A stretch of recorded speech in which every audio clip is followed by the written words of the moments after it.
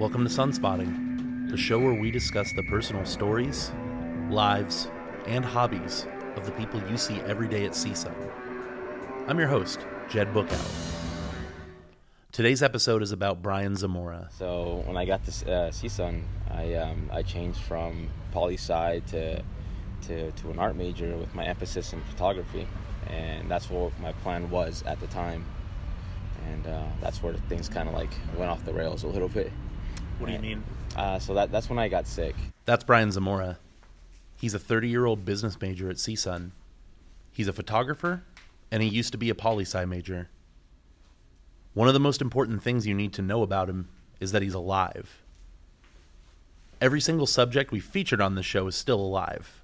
That in and of itself isn't particularly interesting on a show about the lives of living people from CSUN. What makes Bryan Zamora's story particularly important to hear is the amount of times he was almost prevented from telling it. Most people want to be a millionaire by the time they're 30. Bryan Zamora just hoped he'd be alive. But I'm getting ahead of myself here. Let's back up a little bit. By his own estimation, Bryan had a pretty average childhood. He grew up, was an average to below average student in school, went to Moorpark Community College, and did even worse there as a poli-sci major. It was just an intro class that I took, and the professor that I took it with was incredibly tough. But I liked the way that he challenged the class, and in a way, I guess I took that as a personal challenge too. Something like this would discourage almost every other student from taking more classes in a subject. Bryan Zamora, though, isn't like every other student. Professors are exceptionally tough with the way they teach it, but they're also very captivating with how they say it. I'm really drawn to that. So that intro to poli-sci professor, he really, captured me in the subject. And I didn't do that well in the class. I only got a C. But what was frustrating is that I felt like I understood the material and I was interested in the material. So even though I only got a C in the course, it sparked my interest enough to want to find out what the other courses entailed. And what I ended up doing was that every other political science class that was there at the college that he taught, I took it with him again. So there was a semester where I took three of his classes in the same semester, and all very writing intensive classes, and a lot of reading and a lot of critical thinking was involved in each one of them. So it was challenging, but I enjoyed it. This dedication led to him working hard to get his GPA to a not necessarily outstanding number, but a good enough number to transfer to a university. CSUN wasn't his first choice. Unfortunately, Bryan wasn't most other schools' first choice either. Still, he was accepted into at least 3 schools, and he ended up choosing CSUN due to the culture and the proximity to his house. I transferred to CSUN fall of 2012. I completed my associate's degree at Moorpark College in December of 2011. So I just took a couple extra classes for the spring of 2012 there, and then just waited to transfer here. So the reason I transferred to CSUN is because it's close. Like I said, I live in Simi Valley, so it's 20 minutes from my house also in the opposite direction. It was at CSUN that Bryan decided to reinvent himself and change majors. Instead of poli-sci, the major he had stubbornly worked through simply for the challenge, he became a photographer. When we met for our interview, he was wearing a hat that said Bryan Zamora Photography. So I asked him about it. Shooting for almost 10 years now. It's just been really tough to get it off the ground. So I've gone through the whole hassle of starting a website, getting hats made, business cards, and I've done, a few gigs, but it's not consistent enough to the point where I can just drop everything and just go off whatever I'm being booked for. So it's been very challenging for me. So yes, I'm a photographer, but getting work is tough. So if he started CSUN in 2012 when he was 23 years old, what's been taking so long? I got this CSUN. I changed from poli-sci to an art major with my emphasis in photography, and that's what my plan was at the time. And that's where things kind of went off the rails a little bit. What do you mean? So that's when I got sick. Bryan's putting what he went through lightly. I'll let him explain what happened for himself. My first semester here at CSUN was fall 2012. And I think the semester started late August like it usually does, and then in mid-October I was really sick. I woke up one day and I felt all these symptoms all at once. I had a headache, I was dizzy, nauseous. My chest was hurting. I felt my heart was going to explode out of my chest. So I don't know. For a second, I didn't think that anything was really wrong. I just felt whatever was happening would, go away. And after about an hour, my mom was just saying, like, no, you need to go to the hospital. So, I went. We went to the hospital, and I went to a free clinic, and they said they didn't have any doctors on staff. It was a Saturday. So they told me I needed to go to the hospital, and told me that the closest one was in Santa Paula because I didn't have insurance, and I was just like, I'm not going to drive all the way out there. And I just went to my local hospital in Simi, and I told them that I was feeling sick, and they took me in almost immediately because I told them I had a chest pain.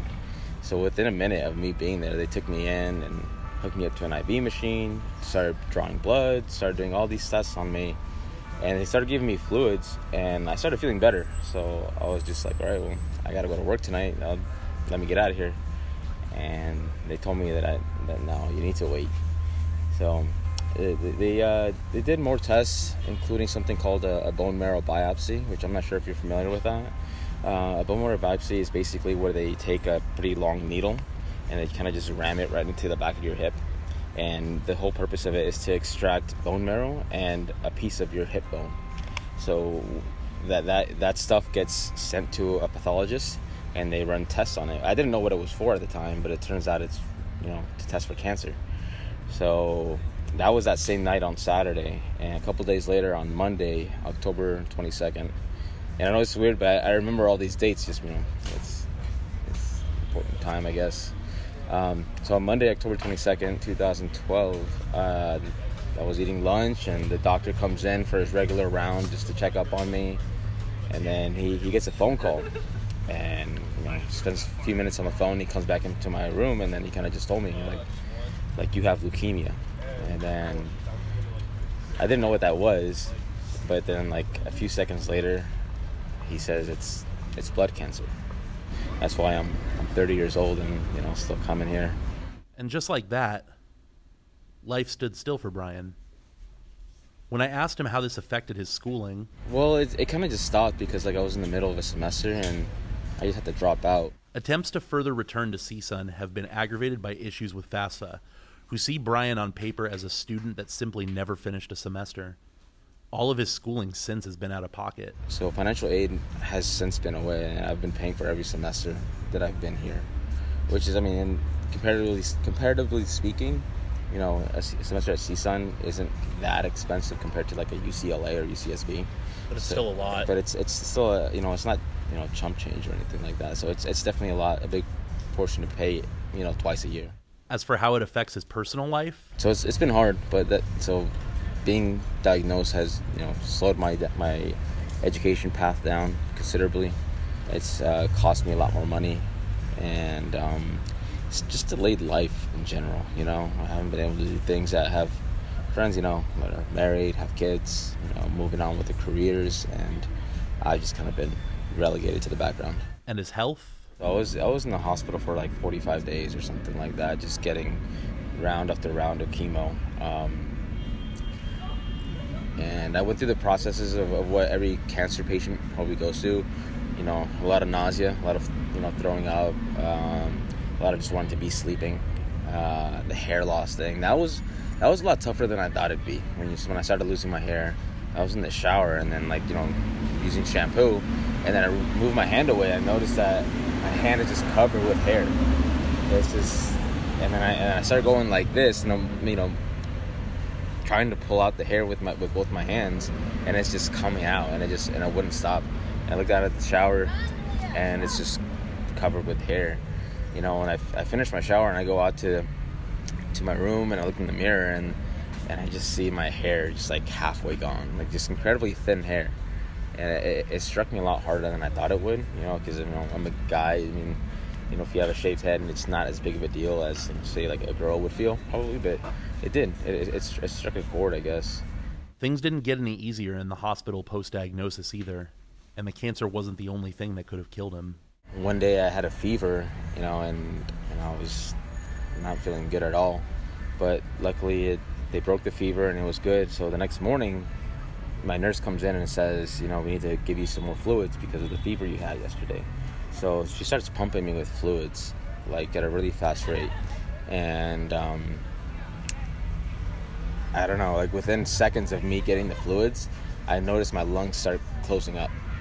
And I tell her, like, I motioned to her that I can't breathe. I can't say anything. And I was just like kind of gesturing like, I can't breathe. And then she looks at me, and then just like this fear comes over her face. And I remember her like running to my room, the door for my room. She just flings it open. She just like slams this button, and then within like seconds, my room is just filled, doctors and nurses and equipment. And then they're asking me questions, and I'm sitting there like, I can't talk to you guys. I can't breathe. And then I know that. So what happens is they start wheeling me out of my room, and as they're wheeling me out of my room, there's this doctor that's by the nurse's station. He comes over and he has this needle in his hand, and he just jams it right into the left side of my arm, and he just squeezes it, and then just like air fills my lungs. And then I'm assuming it was like adrenaline or something, but he basically like cleared up my airways with, after I had been like maybe 30 seconds without breathing or something. And then they wheeled me down to the ICU, and that's where the ICU doctor took over, and he kind of started explaining to me what had happened, that it was the infection. They had a staph infection in that port that they had implanted probably like a day or two earlier. So like I was just in shock, and I was obviously crying, and the doctor was like, yeah, like, and basically he's like, you could have just died, upstairs. And it's a good thing that we got it in time. So within a few weeks of me having cancer, I, brushed up against death. And I just couldn't talk. I just was scared. So I spent the next few days in the ICU, and then they removed the port, and they fixed me with a line in my neck because I still needed to get chemo. So they put a line in my neck for like a day or two. And then after that, they went and implanted a second port on my left side of my chest. So I have a second one here. And and luckily that one was okay. It healed up nicely, no infections. And then they removed the line that was in my neck. And, just chemo progressed. I lost my hair. They gave me steroids, which was part of the chemo treatment. I didn't know that was, but my face kind of ballooned up. I started retaining a lot of weight and started swollen really. And so I left the hospital like first week of December. I came back a couple weeks later, and then by January I had undergone like 3 rounds of chemotherapy, and they did another bone marrow biopsy. So they took another piece of my hip bone out and another piece of my bone marrow, and they tested it, and luckily it came back negative. Like I was in remission. So that's technically the first time I survived cancer, and that's how it went. It was it seemed a lot longer in the moment, but now that I think about it, it was a short period of maybe 3-4 months. So Bryan Zamora successfully fought cancer. From here, wait, did he say first time? Till December 13th, I want to say, is when I found out that I had relapsed, which is where cancer had come back. The bone marrow transplant had failed, and I was no longer in remission. It hadn't even been an entire year of remission when Bryan's doctor told him his leukemia had returned. He was only beginning to readjust to life when he found out, and had gone back to work as a pizza delivery driver. He had even signed up for classes at CSUN again. And everything was going so well that I had signed up to come back to CSUN in spring of 2014. And I had paid for my classes and everything. I was ready, and then, about a month before semester starts, I found out that I had, relapsed. But here's Bryan saying something about delivering pizza that you have probably never heard anybody delivering pizza say out loud. I don't know why, but the first day I came back, I felt so genuinely happy to be delivering pizzas.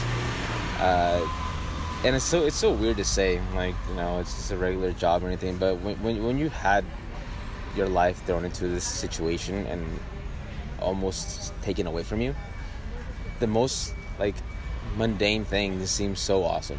I get to go to work today. That's so cool. This excitement would be short-lived, and he had to leave his job again when he formally received a diagnosis of his relapse. A month before he was supposed to start at CSUN again, he was trading his class schedule for another hospital stay. And this time, he needed a bone marrow transplant. What I didn't realize at the time is that finding a bone marrow donor is incredibly difficult. People who need a bone marrow transplant, they have to find a donor, and most of the times that they find a donor, that donor is going to be of a similar ethnic background. So I'm Mexican American, so more often than not, someone who's going to donate to me is also going to be Mexican American or of Hispanic heritage. So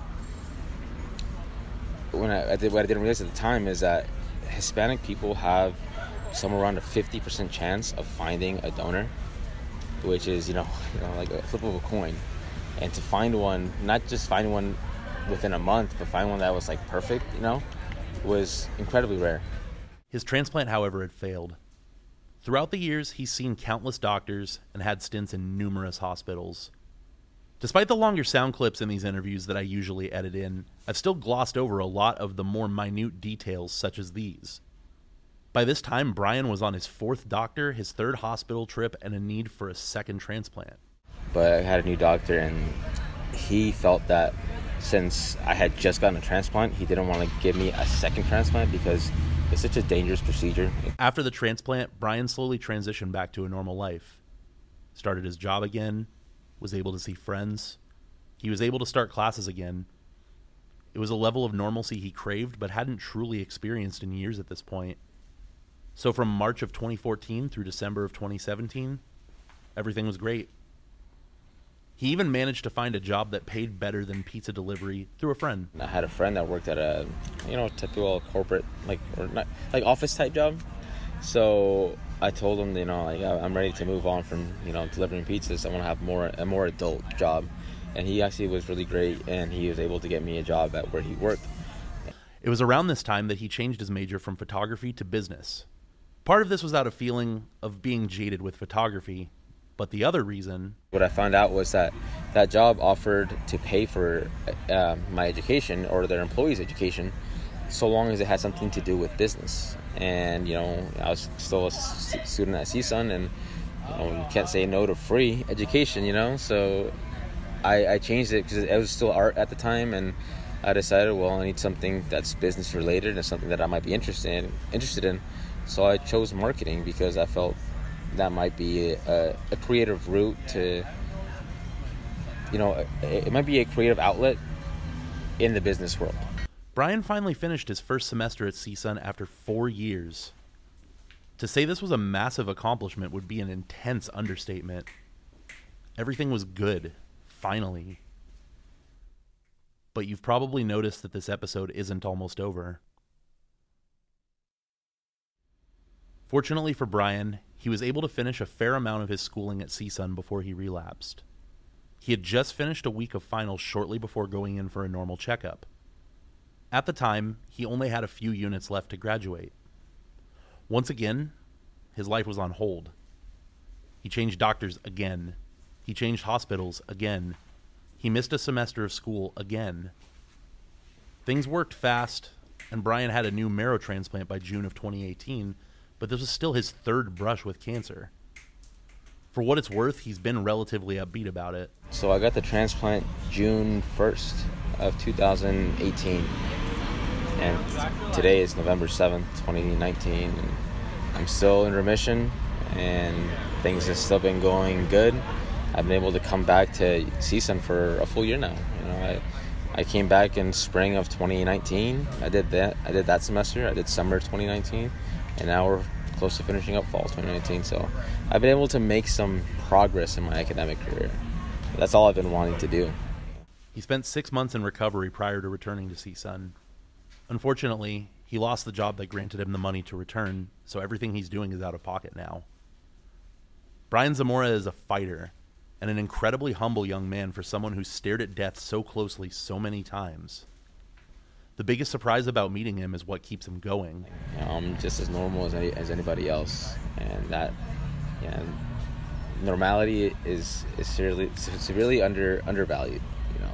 Just when you think about what the alternatives are, it's, being in good health takes precedence over everything else. After graduation, Bryan wants to get a job and catch up on all of the life he feels he missed out on. So I keep telling him throughout the interview that it's not about catching up. We all have our own pace in life without any real path that we have to follow. But then he says something that makes me realize it's not just about the normal adult things like having a job or getting married. And I know you said that I don't have to catch up to anybody, but I feel like I want to make up for lost time, even if I'm not catching up per se to my friends. I just want to be able to do things, I just want to go somewhere without having to think about, did I bring out my medicine, or am I okay to travel, stuff like that. I just want to do things. Which leads me to the second most surprising thing about Bryan: how little he's let any of this deter him from his education. He has a few more classes, including a few he needs to take in the summer, but after 7 years of starts and stops, Bryan Zamora is finally going to get his bachelor's degree in spring 2020. That's the same semester I'm supposed to graduate. I'm really close to graduating, so I'm hoping it continues so I can, walk with you, next semester. You're aiming to graduate spring 2020? Yeah, I still have a few, 2 or 3 classes to do in the summer, but I'll be able to walk in the spring. And yeah, sometimes I think about it and it gets really emotional, but yeah, it'll be great. It'll be good. In the middle of our conversation, Bryan and I had a personal aside about why exactly his story spoke to me so much that I'm not going to share the exact details of here. Sorry. This is his story, not mine. But it's a conversation that got me to thinking about how cancer isn't just a singular issue that affects the person. It affects the partner, the mother, the father, the family, the community, the city, the home. I'm not exactly a spiritual person, but it wouldn't be unfair to say that it is an absolute blessing for anybody to survive a cancer diagnosis, let alone 3. For as much of the credit can be given to a higher power or Bryan's own resilience, though, there's one important thing he credits with his survival multiple times. So to close this episode off, I'll let him explain. But basically what Be The Match does, it helps people who need a bone marrow transplant. They help them find donors.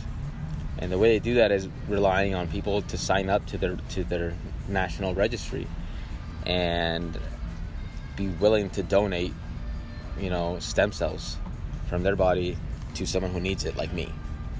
And as I mentioned before, people who are in need of a transplant are more than likely going to find, the person that's going to match them is going to be of a similar ethnic background. And I was lucky. I found not one but 2, because I had the 2 transplants. People who were perfect matches and willing to donate to me, and that's just, to find one is difficult. To find 2 and find them relatively quickly in the search process is amazing. It's incredible. It's almost a miracle. Thanks for listening to Sunspotting. For more stories like these, you can search for the Sunspotting on the sundial.csun.edu or search for the Daily Sundial Sunspotting on Apple Music, Spotify, or any other podcatcher. Be sure to check out and contribute in any way you can to Be The Match at bethematch.org. For the Sundial, this has been Jed Bookout.